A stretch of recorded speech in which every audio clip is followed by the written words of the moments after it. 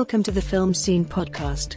All right, guys. Well, today on Film Scene, we're so thrilled to have writer and director of the punk rock horror film, The Ranger, Jenn Wexler, and her producer, Heather Buckley. Welcome, Jenn and Heather. Thank you. Thanks for having us. Thank you. So excited. I think we're good. How's the quarantine been treating you guys? Quarantine was treating me well. It's a lot like, as some people have posted, like being sent to your room just to watch, Netflix all day long and listen to records and music. Yeah. I haven't left my apartment in like 65 days or something.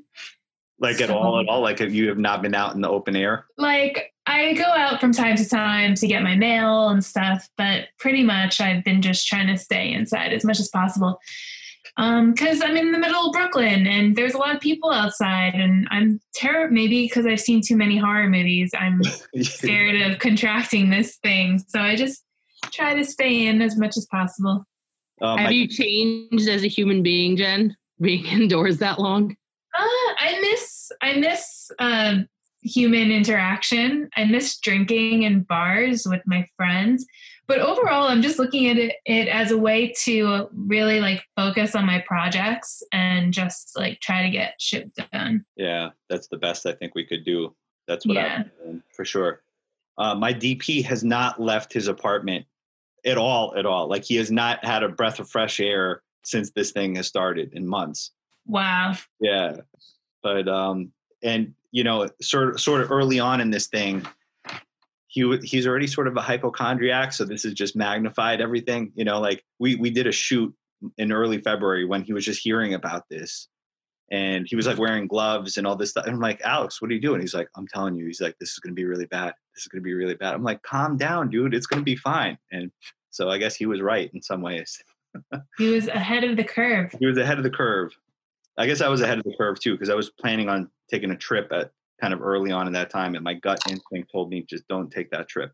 And I'm a very instinctual person. So I guess tell us a little bit about the premise of the film, Jen. So The Ranger is about a bunch of punk kids who get in trouble with the cops, and then they go out to the woods to hide out, where they come up against a killer park ranger who starts to take them out one by one. And it's kind of a mashup of, it's my ode to 80s slashers meets 80s punk movies. Nice. And actually, I love the scene, amongst many other scenes, but I love the scene where they're actually at the punk show in the beginning because, there's so many movies that don't get that right. And I thought that was really cool how that was depicted. Well, Heather Buckley here threw us a punk show. One of the many tasks given to me by my beloved close friend and sister, Jenn Wexler, is that she wanted a punk show. So as we know, Zeph and I are part of the very similar punk scene, is that a lot of the medium-sized venues are closed, like people like Coney Island High, CBGBs, and things like that. So I got a tip to go to Don Pedro's in Brooklyn, which is not necessarily like my scene. I didn't really hang out there. But it was a cold, slushy day. We were looking at all these places, and I was parked outside of my totally beat up car. And Jen and Ashley, scene where the producers were inside there for a long period of time. It's like, did anything happen? And it's like, no. They loved it. They loved it. So it was an original space punk rock venue. We shot it upstairs and downstairs. And the way that I invited people, it's like we look for a great band to be there. I asked the hairdresser, the punk rock hairdresser of the film, Patrick Rogers, who he would suggest. He suggested, out of many bands, Rotten UK, who looks like they were preserved in sort of like this 80s punk rock, death rock look. And we invited everyone from New Jersey and New York City that I could. There's a lot of my friends in the movies, and I wanted to make sure one thing happened, and I blessed my PA Adam for that, is that I wanted everyone to come in to get their names, so at the end we could put like the punks and list every single punk that was in that scene. And if you pause that scene, maybe you'll recognize some names of people who have been at shows. But those are also like so many of our friends came in and partied with us that day. Like so many people from the film horror scene, like Ted Gagan, horror director, and Michael Gingold and Frank Sabatella. Like so many of our buddies came and hung out with us. Yeah, we have a picture of Mike Gingold wearing like an O-ring collar and a t-shirt. Also, there's cameos by your dad. Oh, my dad's in that scene. My dad plays one of the cops. He loved it. He had so much fun that day. That's awesome. He's arresting Jocko, right? No, he's arresting Ted. Oh, amazing. Yeah. So I have a funny story for you guys. Back in the day, but I was friendly with this band Agnostic Front, and there's a guy named Vinny Stigma that he was, when I was 19 years old, he was like, hey, do you want to be in a movie as an extra? I'm like, yeah, I'll be in it. He's like, they'll pay you $50 a day. We're playing a show at the Guggenheim Museum. I'm like, at the Guggenheim Museum? I'm like, yeah, sure, I'll do it. And apparently the director was Matthew Barney. Matthew Barney, yep. I've seen the videos when I went there, and I called up my friend Josh, and I had no idea that you are in the Guggenheim Museum. Oh my God, you're in those videos. I'm in that. So here's what's funny about it, right? So the first day was really weird. It was like a really, like, to say art house movie. I watched a lot of art house movie. This is beyond an art house movie. This was a very avant-garde sort of film. Matthew Barney at the time was married to Bjork, and I guess he just made these movies that were super avant-garde. And there was Agnostic Front was playing at the Guggenheim, and then there was like, people kind of making like a circle pit around this guy who's dressed up in this weird makeup, and that was Matthew Barney himself. And he made the mistake of telling like the punk rockers, like, hey, if you guys want to kick me or like something while you're dancing, it's like, it doesn't matter. And then it was idiotic. People were going in. I wasn't, but people were kind of abusing that a little bit too. Whoa. But anyway, so I didn't even, it was like a 2-day shoot. And then I think it was like a year or two before the movie came out. And I was an early adopter of Netflix, like back when they had the DVDs and I remember going home from college and my parents were away. Everybody was away. I'm like, let me watch this movie that I was in. So I had a few beers. I queue up this movie, and I had a sort of surreal experience because it was hands down the weirdest movie that I've ever seen in my life, and I was in it. What was it called? It's called The Cream Master 3. Oh, is that different from the Cremaster Cycle, or is that? Yeah, no, that's it. Yeah, it's the Cremaster films. I've heard about it. I've never seen it, but I've heard. Yeah, I've only seen it when I was in the Guggenheim, just as part of the exhibit. I didn't know that you were part of the full movie. That's so great. I'm going to have to get it because I remember it's like I was walking with my friend, and on the bottom, did you go to the exhibit at the Guggenheim? I did not. Because on the floor, in sort of like white on white, was a big New York hardcore symbol. And then when I looked up, I think it was it Agnostic Front and Murphy's Law? So it was two hardcore bands with two different like punk rock people doing circle pits with white gloves on. Yeah. And I went, oh my God, that's my friend Josh Goodman. And I texted him and I said, you're at the Guggenheim Museum. Yeah. Yeah, I was there. It's funny. Yeah, it was just sort of a surreal experience. Also famous. You're famous. All right. I didn't know what we were talking about. You have to press pause to even find me, but yeah, I guess. and I didn't even make it through the whole movie. I think I watched 3/4 of the movie because there's no narrative of the movie at all. It's like, it only makes sense to Matthew Barney, the guy that made it. His work to me is very inspirational and beautiful. And I think that whole cycle, the Cremaster, like as a horror fan, that like the goat images and things shoved in his face with all the blood. Maybe, I have to revisit it. My taste has definitely evolved since I'm 19 years old. When I was 19, I didn't even watch foreign films. And now, I mostly watch foreign films, I would say, so I have to revisit it. So tell me about the inception of The Ranger. How did you first conceive of the idea of the film? So I went to college. I majored in screenwriting, and one of my classmates, Jocko Farino, we had to write these senior thesis screenplays for our final year, and his screenplay was The Ranger. It was much more of a body count horror movie, and you know, the whole stuff with Chelsea, the main character's arc wasn't quite there, but I was really into this concept of like punks versus park ranger. It felt really 80s. It felt really like comic book. It felt like something that already should have been made. And so I just like was obsessed with his idea, but we didn't know how to make movies yet. So after a couple years, I started working for Glass Eye Pix. I learned how to produce movies. And then when I thought about what I wanted to direct for my first feature, I remembered his script for The Ranger. And I was like, yo, man, can you find that? And can we like work on it together and update it to our current sensibilities? And so we did that. And yeah. Nice. Yeah. And did you guys have to redraft it several times? Was that an intense rewriting process? Yeah, we it's, you know, it's just part of the process. But it was helpful to work off of the thing that already existed. I always find writing is so much easier like once I have a draft. The hardest thing is always staring at the blank page, right? So when you're working off of something that already exists, everything just flows so much easier. What was your process of working with Jocko? I always love to hear that.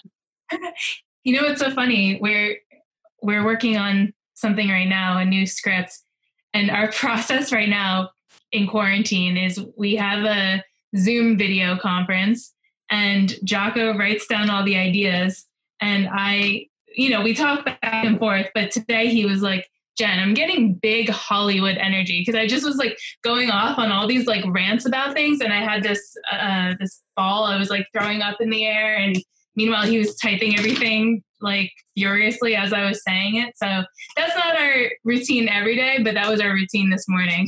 Nice. I approve.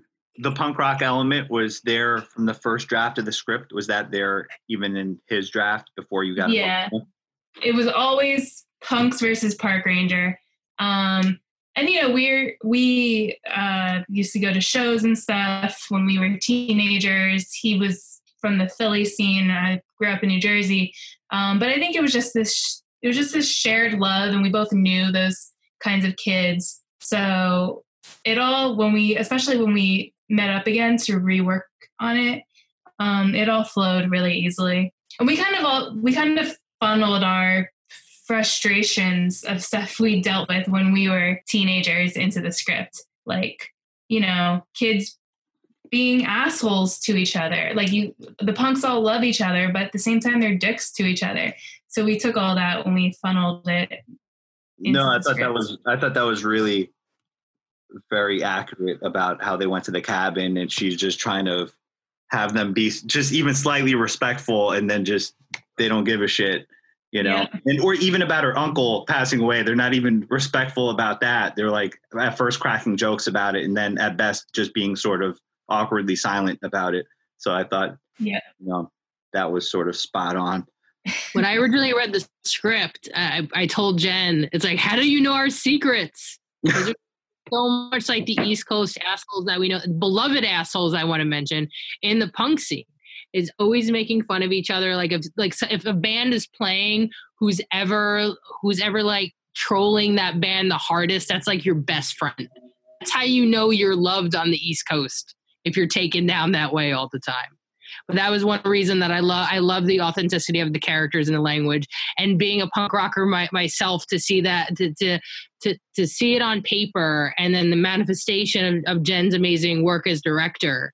It was like whatever was on that page, that script that we read, that's exactly the movie that Jen delivered. Nice. Yeah. And what I think is kind of cool about it too is, aside from it being a punk rock horror film, which is awesome, I think there was a lot of interesting character stuff too with Chelsea. I think there was a lot of nuanced sort of stuff with her revisiting the cabin and kind of thinking about her childhood, and then assessing her current group of friends and the dynamics of how they're behaving. So I thought that was pretty interesting of what you guys pulled off. Yeah. I also think there's something about, being a poser, right? So her group of friends, they're all like, essentially they're all accusing her of being a poser, but really they're all the posers. They're all, trying to use these they're trying to use their clothing to like prove that there's something, but it only goes,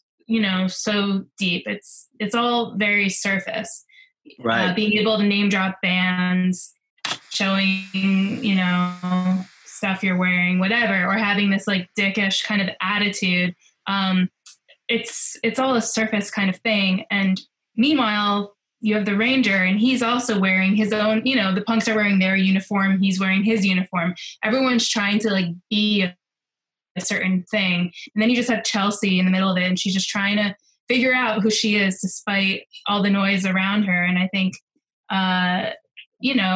I liked playing around with the idea of like, who's really the poser. No, I actually picked that up because toward the end of the movie, and I'm not trying to give away any spoilers here, but her behavior toward the Ranger and her sort of defiance toward him, I was like, well, she's actually the really real deal punk there when she's refusing the food and, just kind of like having an attitude of fuck you to him in that moment where it could be very deadly for her. So yeah, I definitely picked that up, which I thought was pretty cool. Yeah. Deep down. He's the punk all along. It was kind of fun. I thought it was funny too, how he kept quoting kind of like the laws of, did you guys take that from somewhere? It's like littering is section 3.4 or whatever it was, I don't want to misquote it, but yeah. that was pretty good. Our executive producer runs a tour company around the Grand Canyon, and he came to set with this whole list of actual park codes. And it was, so we did some last minute adjustments on the script and we added that in, and it was great. It fits his character quite well. Yeah. And for me, I like films that reward repeat watchability. For me, that's a big thing. And, I'd seen your film when it first came out after I met you guys. And funny enough, I have to tell you the story of how I first heard of your film. I've heard of it before I met the two of you through Instagram, because I think I saw one of the actors who must be like a friend of a friend of a friend type of thing put out a posting. And I was like, wait a minute, I saw a photo where somebody's wearing a punk jacket. He's like, I was an actor in this movie. It was like a punk rock horror film. I was like, whoa, well, that looks kind of interesting. I definitely want to check that out. So that's good. Our word of mouth. It was Granite, right? Right. Granite. Yes, that's his name. Yeah. Yeah. And he's Albanian, because I could tell by his name. I'm assuming he's Albanian and I'm Albanian. Yeah. So I think, we must have had some friends in common or something. No, he brought a real authenticity to the role. I think that's one of his, was that his first feature, Jen? I think it was his first feature, yeah.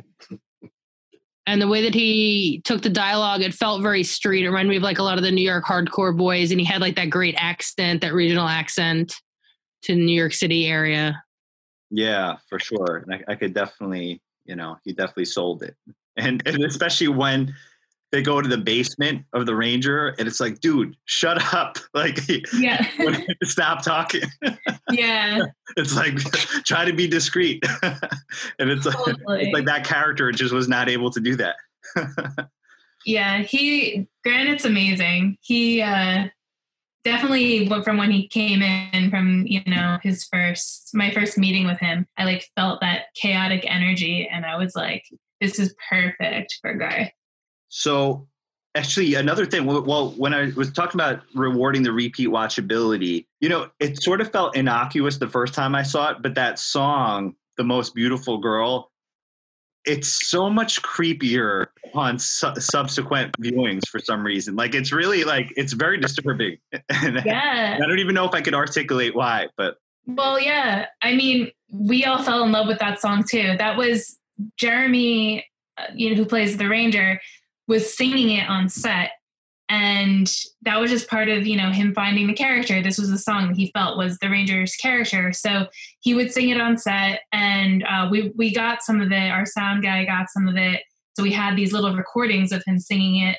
And we were just playing with it in post and we were like, well, let's try dropping the song in there and see how it plays. And it was like, oh my God, this is amazing. This is supposed to be part of the movie. Jeremy is a magical actor because he would not break character even in between breaks. It's like a gift. It was a gift to the movie. Wow. That's intense. PSAs, missing trees, lurking about. It's the best. He does a lot of lurking. That's funny. So Jen, what's your process in terms of like visually? Do you like with your DP, like do you work off shot lists? Do you make storyboards, like floor plans? How do you typically visually plan out the shooting of the film? So first, even when I'm still developing the script, I'm putting together, mood boards and lookbooks and stuff. So I'm figuring it out for myself what the overall aesthetic is way before I ever talk to any department head. And then that way the department heads, they come in, they see my materials and they know like what world we're working in. And they understand what the overall style and the aesthetic is. And then, you go to the location, you see what you're going to be using within the location, or if you're going to be building a location, building a set. And then it's just a lot of conversation. And then, I usually create storyboards for myself, and then I create shot lists that I actually share with the DP. And sometimes if I'm not communicating something well, I'll show him the storyboard, or, we'll go back and forth and write out the most effective way to get the shot. But I try to give as much information up front, and then that way when they come back to me with their ideas, we're speaking the same language. Nice. Yeah. Was there specific films that you were sort of referencing as like kind of mood pieces, or just kind of inspirations for any? Yeah. Well, definitely wanted to embrace this kind of 80s horror aesthetic. Like Creep Show was really on my mind because it has the comic book element to it. But then, because the Ranger, it's all about Chelsea, there were moments that I also wanted to get subjective in her perspective. And I think that is much more of a, 2000, like late 2000s indie kind of aesthetic where we have kind of, some scenes with more, when she's like by herself, like softer focus, and we're following her around the woods and things like that. So it's kind of a blending of all of those things. And we also looked at a lot of 80s punk references, like the classics that are Return of the Living Dead. I know you mentioned Class of 1984. Yeah, definitely. In terms of like look and feel and color, I was definitely thinking about Return of the Living Dead and Class of 1984 and Repo Man. Definitely in terms of like production design, we're thinking a lot about Repo Man. Unfortunately, I wish I could have had, our production wasn't quite equipped to be able to handle this, but it would have been a dream to be able to have our convenience store have the shelves just stocked with like fake brands and stuff, a la Repo Man, just having like bread or beer. But we shot in a real convenience store, so we couldn't actually do that. Yeah, I like the convenience store scene. Actually, that was how long was the shoot in general? How many days did you guys have to make the film? It was like 18 days, and then we, a couple months later, did a couple pickups to do things like the close-up of the boom box exploding, and we did some of our drone shots and things like that. Stuff we didn't need the cast for. That makes sense. And it shows you a way of, because we watched many iterations of the film, but just sort of the places to cut away and the energy in the air that sort of like B-roll gives you. I think it's see how that, helps shape the film. It's really helpful, I think, from a producing perspective and from a directing perspective. It's nice when you're able to budget for a couple pickup days and you'll have those pickup days, because then you are able to have your cut of the movie and feel safe knowing that, okay, we're going to fill out this scene a little bit by getting this one or two other things. So even as a producer, I try to budget for that. Yeah, I did the same exact thing on my feature film. It was about the same shooting schedule, and then we had a bunch of pickups after that initial stretch of principal. Were the pickups sort of like B-roll, or were they? No, there were a lot of B-roll, but then there were also some full-on scenes. And I hate doing reshoots, but there was a couple of things that we ended up doing reshoots on, and because our film was sort of a non-linear time film, there was a couple of things that ended up getting changed and sort of enhanced in some of those extra days. but we I guess we knew that we would have him, as well. So it was kind of planned out that way. Yeah. So how did you guys meet? Oh my God. So I've had many lives. Before I became a film producer, I worked in New York City advertising, and I used to moonlight just for the joy of it for Dread Central and Fangoria magazine, print, and then one Gore Zone issue. And I would go to Film Fest. I would go to Fantasia. I would hang out. I knew about Larry. I knew about Glass Eye Picks a long time ago. My writing partner and someone who I do my extras with, Ethan Halo, told me I needed to meet two people in my life. One was Larry and one was Michael Felsher. And I got on to work with both of them. So I just knew Jen. Jen was so cool. Jen's look, it's like the black eyeliner, like Joan Jett, and the boots and all in black. And she was so cool. And I loved hanging out with her. And the reason she gave me the script, and it was just because I myself am punk rock. And she goes, would you just read this? And I was so inspired by it. And I was just giving her showing her stuff on Tumblr, punk rock images or crazy 80s images. And then at some point I wanted to pitch it for her. So that was my involvement in the Ranger, but I just knew her just from hanging out. And the whole process was, it's like, I loved her. She's so cool. She had great passion for this project. And I knew that I could have added a little, I knew where to get the punk rock and how to present it to her, because Jen wanted the punk rock, the authenticity is I know where to get that for you.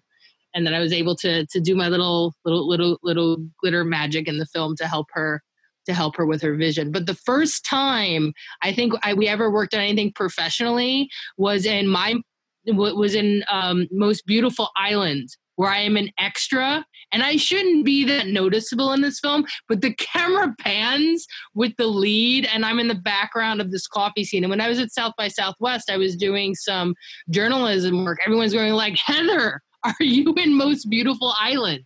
And then when I saw it after it won the main award, because Jen produced it, there it was. But she sent out an email, and it's Jen's asking me to be an extra at Glass Eye Picks thing. It's I still have, because on set we don't use water bottles. You make your own Ranger water bottle and you fill that up. So we have to have our cup, and you put your name on it, and that is your cup all day long, because I was an extra. And so I still have that cup. It had tacky 70s colors on it, and HB. It's in one of my auditorium boxes. But that's how we met. It's it's a community here. We all love horror. We all support one another. And I just happened to go on to, and it was I was honored to work with Jen. I feel so honored that she asked me to be a producer on it. And then of course with, Glass Eye, which is just to me a legendary great place. The original thing that I was introduced to Larry was Habit. It was the commentary. And Ethan goes Heather, you need to listen to his commentary. We should need to meet him one day. And meeting Larry is its own fun story for another time. Nice. What's one of the things that you appreciate about working with Jen? We're very close friends, so it's the complete fearlessness and openness of communication.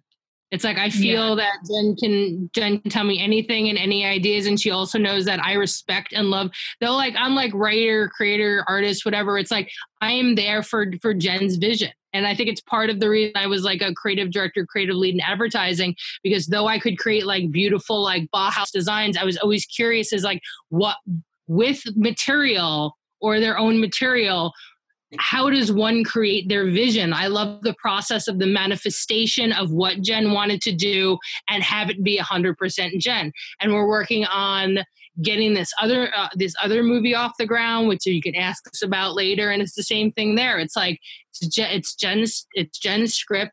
Jen's going to direct. I'm very invested in seeing Jen's vision because I love her, and it's also the world of there's an audience for her style and the stories she wants to tell, and her stories about femininity and punk rock girls and rebellious girls and demon girls. It's really important.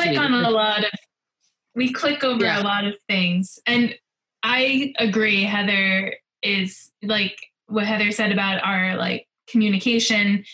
We're such good friends, so there's always this open flow of communication, constant texts and calls or whatever, or not. Like I could also go 2 weeks without talking to Heather, but like it's chill no matter way. We have the constant flow when we want it. And Heather, if I could say a couple lovely things about Heather, is that Heather is so wonderful and passionate and knowledgeable. And she, you know, when she has something she sets her mind to do, like she does not stop until that shit gets done. She is an amazing partner. And that relentlessness in independent filmmaking is a crucial prerequisite. So it's crucial. You guys have the best sort of creative, collaborative spirit going on. So that's awesome. And I will say that for me, I'm sure, I don't want to speak for you, Heather, but for me coming out of like the scene and like punk rock, the whole DIY sensibility toward things for me was like an important prerequisite into independent filmmaking. That kind of, hey, I'm just going to do this. I don't want to wait for like a studio to green light me. I'm going to figure out a way to make this happen kind of mentality. Well, you know your own value without without external sort of pop culture value. I knew this work had value. I know we all have value, and we should just go out and do it ourselves. I think that was always a vibe behind it. I think Larry always talks about the punk rock vibe of Glass Eye Picks, and also part of punk rock is bringing the community together, working with different artists, bringing up a crew, creating leadership. I mean, the word crew used both in punk rock world and in film world, and also how Jen and I went on tour with the movie to all the film fest, and we stood together. And when some girls like saw Jen, my favorite story is like they would come up to her, they would break down and cry. They did the representation of a woman making horror movies meant so much to them, and also how we did all the marketing to it. That was all grassroots. That was Instagram, Facebook, Twitter, and we just got out there, just the two of us, and sometimes Sean, getting the word out. That's awesome. Sean is my boyfriend. Cool. And it sounds like he's a great supporter of what you do. So yes, nice. He's magical. Excellent. I did want to ask Heather, was it tough clearing the rights for the song? You guys mentioned the song that you used that Jeremy was singing, and you know that became amazing in the film. Was it tough clearing the rights in general for the song? That was easy to get because that was just sort of a regular place. The amount of it cost some dollars, but when we reached out to our punk rock community was, here is our music. Nice. That's awesome. Yes. Because Meta Goodwin was a music supervisor that we had. He used to book a lot of those bands in the 80s and in the 90s, and it just covers so many years of punk rock. So what we did is that we had a whole bunch of bands sign off on a chunk of music, even bands that aren't in the movie, and then Jen brought it into the edit. And what I love as like someone who watches things repeated times is that I didn't know the first time I watched it, but I think the second, third time, and Jen, you could talk about this more, is that how the songs are either about that scene, like actual content of the songs, or sort of like projecting in the future. Yeah. Like how you use the lyrics to sort of build almost a secondary or tertiary narrative in the Ranger. Yeah. I think every song has thematically something to do with what's happening in the scene or what's happening in the story. But you know, it was such a special experience to be able to sit there with my edit and to be able to sit there with all this amazing music that the bands had already said that they wanted to be involved in the film. So I really just got to like choose what made sense, both pacing and story-wise for each scene. So, you know, just to say one thing about it is like when the punks are kind of in control, the soundtrack is all punk music. But then when the punks start to lose their footing in the woods, it shifts into more of our composers' music, which is much more, it's Wade McNeil and Andrew Gordon McPherson. And their music, you know, we talked about John Carpenter, but we talked about John Carpenter with this like punk edge aesthetic to it. So, but that's the Rangers world. And then of course, in the end, when you're in the Ranger's cabin, then you go into the country music. So the music throughout the film is telling a story if you choose to pay attention to it. Nice. And what was the most challenging thing about making this film? Heather, what's your...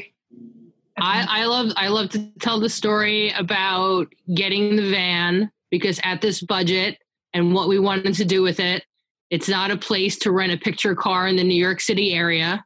So we bought it about 20 minutes from Jen's parents' house in Northwest Jersey. Like after we looked all over the tri-state area, the van in that movie was 20 minutes away from her parents' house.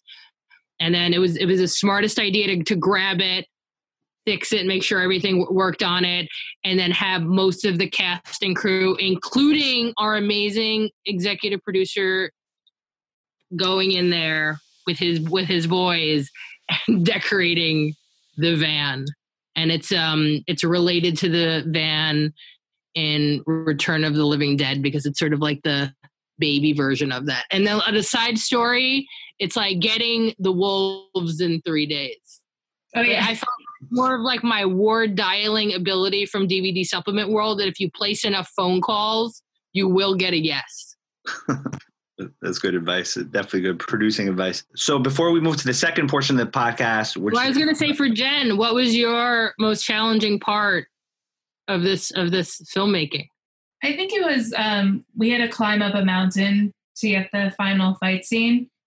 And it was... Was it that 1 mile walk? Was it that 1 mile walk from the van to the cabin? Was that the most... Yeah, it was worse than that. But in theory, yeah, because cars couldn't go where we wanted to shoot near this fire tower. So we had to walk, and the crew had to like carry all the equipment, and the actors had to walk. And it was like, I don't know, an hour and a half, 2 hours up this really steep terrain. So I felt a lot of anxiety about making my actors do that, but they had such a good time. Jeremy like ran up it. He was having a blast. So it all turned out all right, but that was physically the hardest thing, because we all had to, what about technically? Hiking. Technically, what was the hardest thing? I don't know. It was just such a dream. I loved every minute of it. I was like getting to like live my greatest dream. There was nothing hard. It was just so much fun.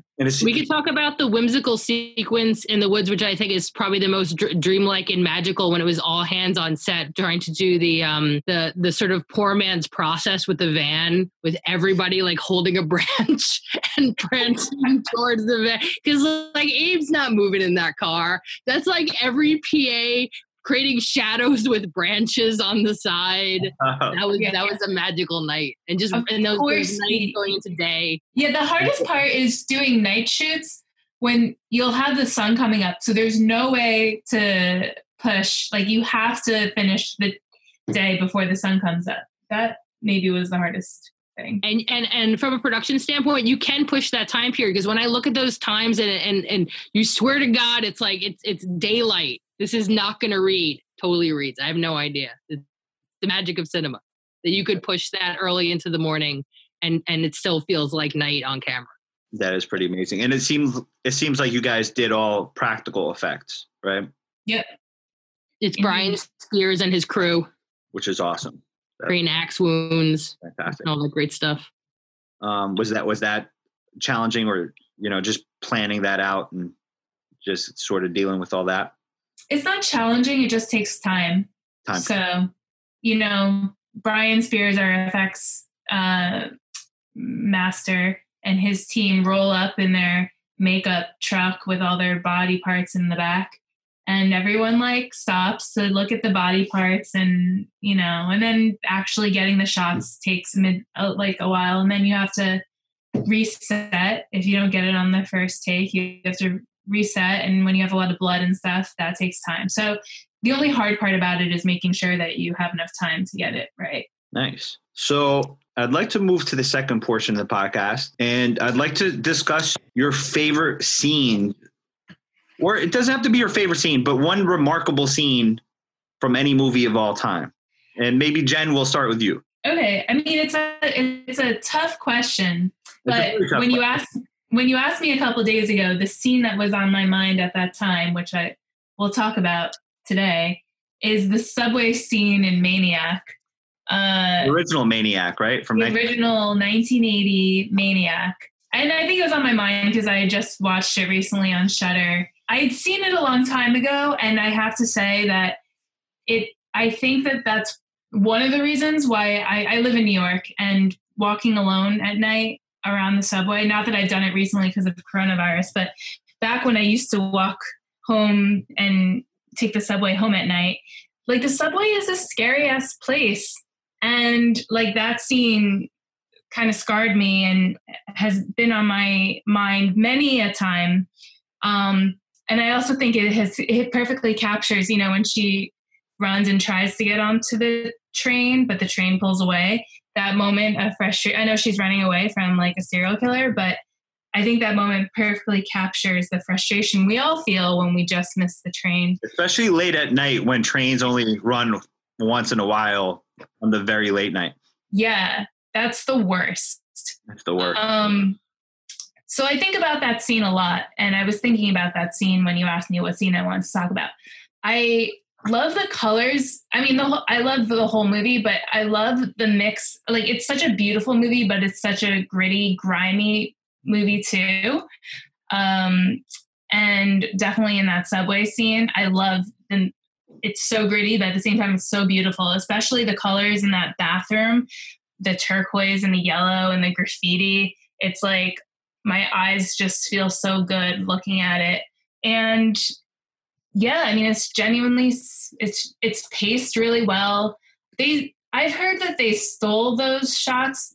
Maybe I should go back and just talk about what the scene is for anyone who hasn't heard it. Okay. Who hasn't seen the movie. So, there's a nurse and she's leaving her work at the hospital and she is being followed. She goes down the subway. I think it's Columbus Circle. She goes down into the subway. She just misses the train. She feels like Joe Spinell is following her, and he is. She tries to leave the subway, but she can't. Every exit is locked. She goes into the bathroom and she hides in a bathroom stall. Joe Spinell comes in. He, hovers nearby. She thinks he's like the killer that everybody's talking about, and that he's about to kill her. And she's right about that. But he walks away. He's like fucking with her. And finally she comes out. She looks in the mirror. She thinks that she laughs at herself, like, oh my God, how could I have thought that guy was going to kill me? This is the grossest part. She puts her face under the sink water and like wipes her face, which is like gross. That's gross even in a pre-coronavirus world. Yeah. Like, even if this was not a horror movie and that's just what the scene was, like, that would be disturbing enough. Anyway, she comes back up to look at herself in the mirror, and then Joe Spinell's right behind her and stabs her in the back with a sword. And then he washes the sword off in the sink. But the way that it's captured, there's so much tension. In my opinion, it's the best sequence of the movie. He shoots her through the bars when she's trying to leave the subway. He shoots her like through the bars. And I was actually reading an interview with Bill Lustig where he said that he had Texas Chainsaw Massacre on his mind for that scene.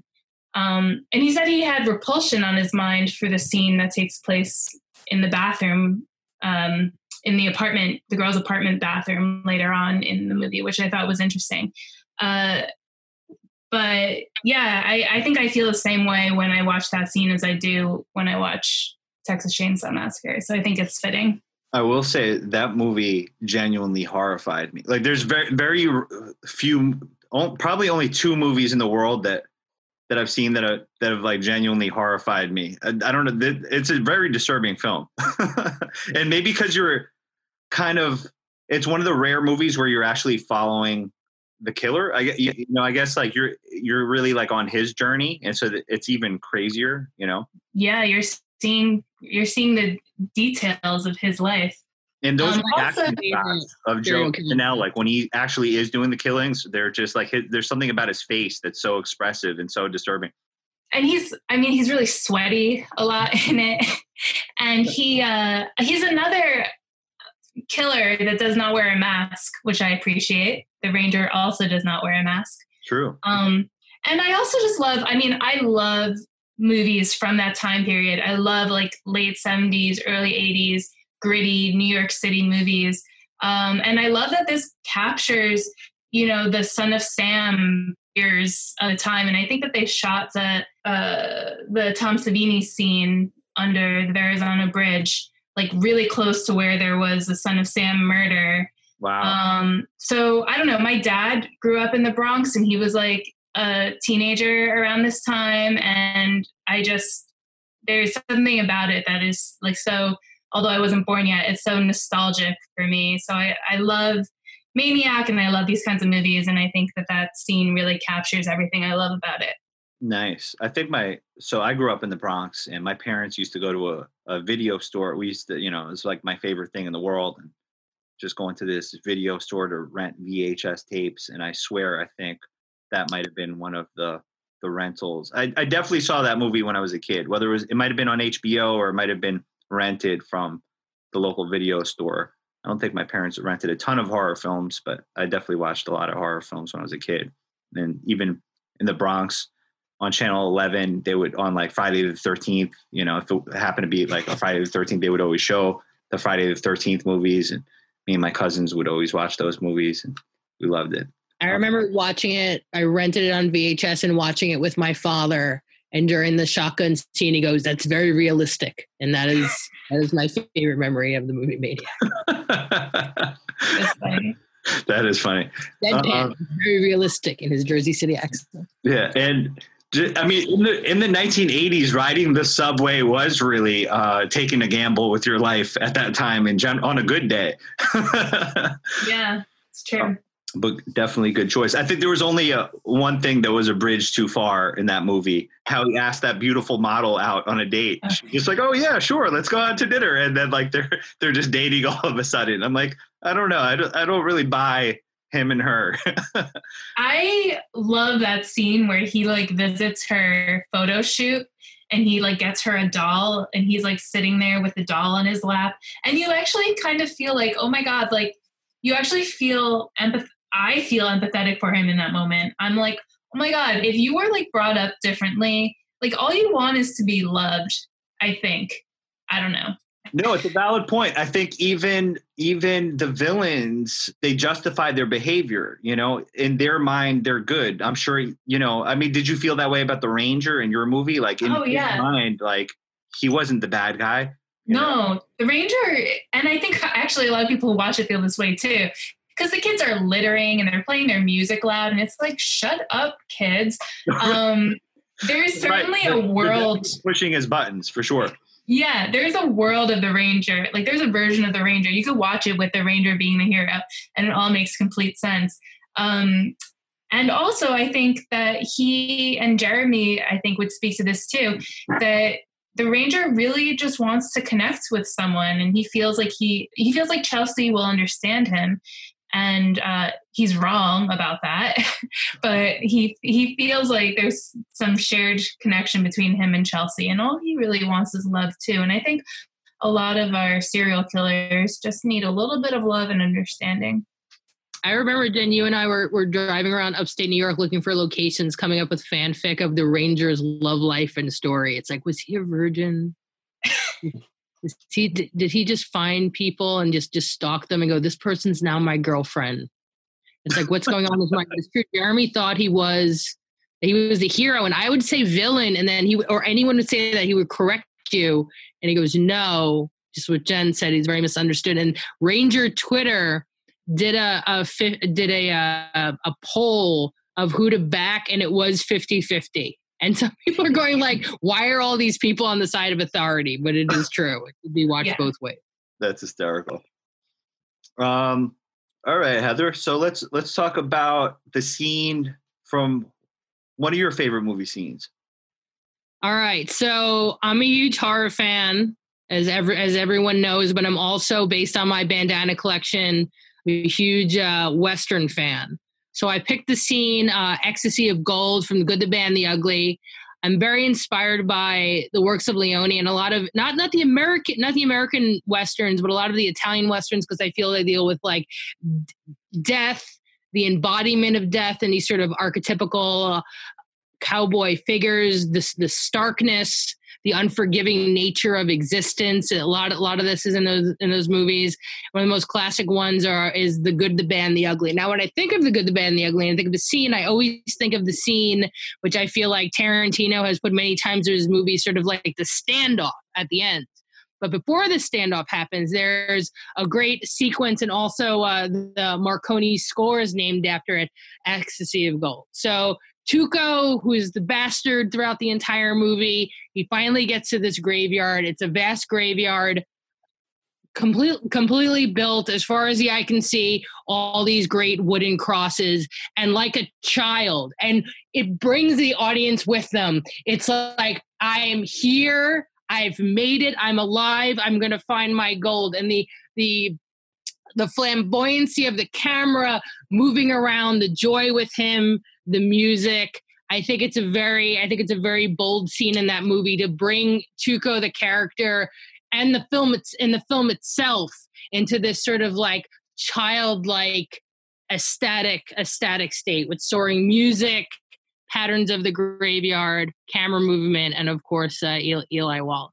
Oh man, I think it's very interesting. When I was thinking about movies to talk about, I was thinking about what I call like un petit set pieces, which is like, I always think about not a huge sequence in a film, but like moments in film. It's like Norris head in the thing creeping away, or like, Leatherface spinning his chainsaw right at the end of the film before you cut to black. I always think about like those like less than minute sequences. But for me, it's like, it's very interesting to talk about the Ecstasy of Gold sequence, just because of how it's so transformational for that character, who's a very complex character in that movie. Well, it's a great choice. I mean, that's definitely one of the best films ever made, which is crazy because I guess it wasn't critically acclaimed at the time, which blows my mind. That I guess, the LA Times, when The Good, the Bad, and the Ugly came out, apparently sort of ripped it as being like a subpar sort of Western.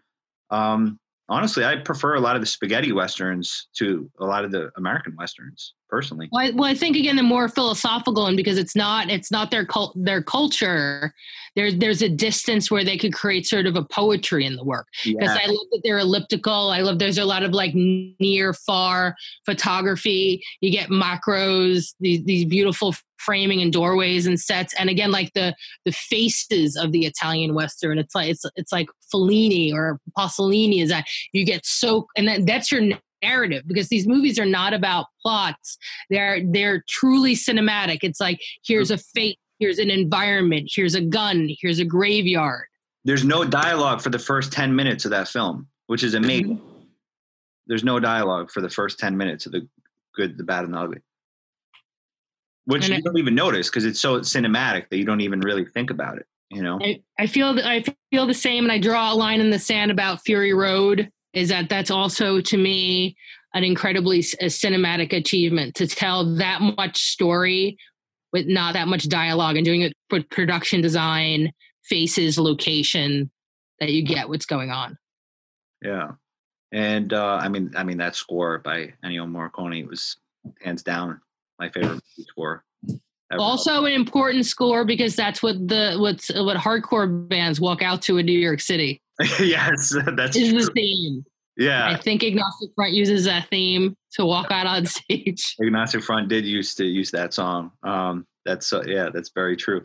Yes, and there's like a punks and cowboys unity there. I mean, if you just think about like how Joe Strummer used to dress. True. Yeah, certainly with bandanas, boots, right? I wore spurs, boots. Yeah. We're archetypical with our mohawks. But great choice. So what's next on the agenda, guys? Heather, you mentioned briefly that you and Jen are collaborating on a future project. Are you able to talk about that at all, or not really? Jen can give you hints out in the world, in the universe. We can't say that much about it. No. Just a project we're really excited about. All right. Well, at least there is a future work from the two of you. That's something that we could look forward to. And I've been working in the background with my slate and putting together an ultimate project called Black Mansion, which is including all my slates, and hopefully could be a place that collects stories and voices, and I feel in a genre landscape that needs more different types of storytellers. As I tell people, the Black Mansion films that I'm trying to create, it's like in CBGBs, where like the last song and you pull everybody up on stage and everybody's together. Yes, that's what I want it to feel like. The production company version of that. Mm-hmm. The production company version of that. It would be the production company version of that whole Black Mansion film. So that's sort of like hiding in the background, being worked on. Sounds intriguing. Where could people follow along with you guys, and where could they go and watch The Ranger? The Ranger is available on Shudder, and it's also available on Amazon Prime and DVD and Blu-ray and VHS novelization. We made it. Yeah, we have a novel written by Ed Kurtz. We have the vinyl. We have like so much swag around it too. Like audio commentary, director's commentary with the Blu-ray. Yep. Amazing. As I am a DVD supplement producer, there are some DVD supplements on that Blue. There are five of them, and a commentary.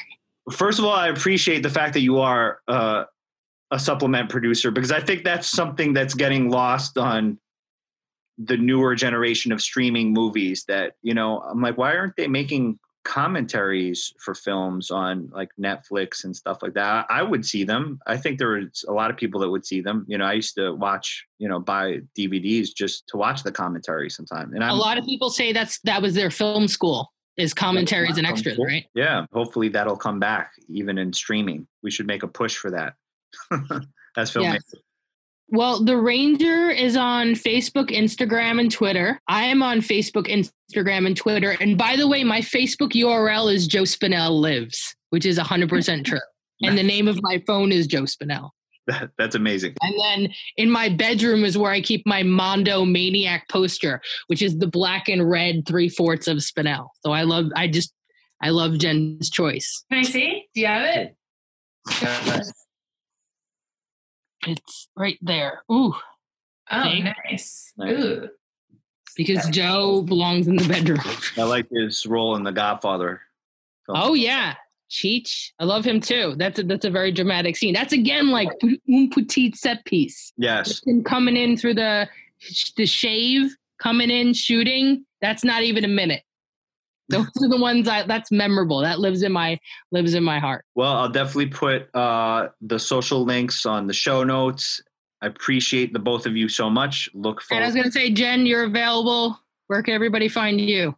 Oh, same thing. Instagram, Twitter, Facebook.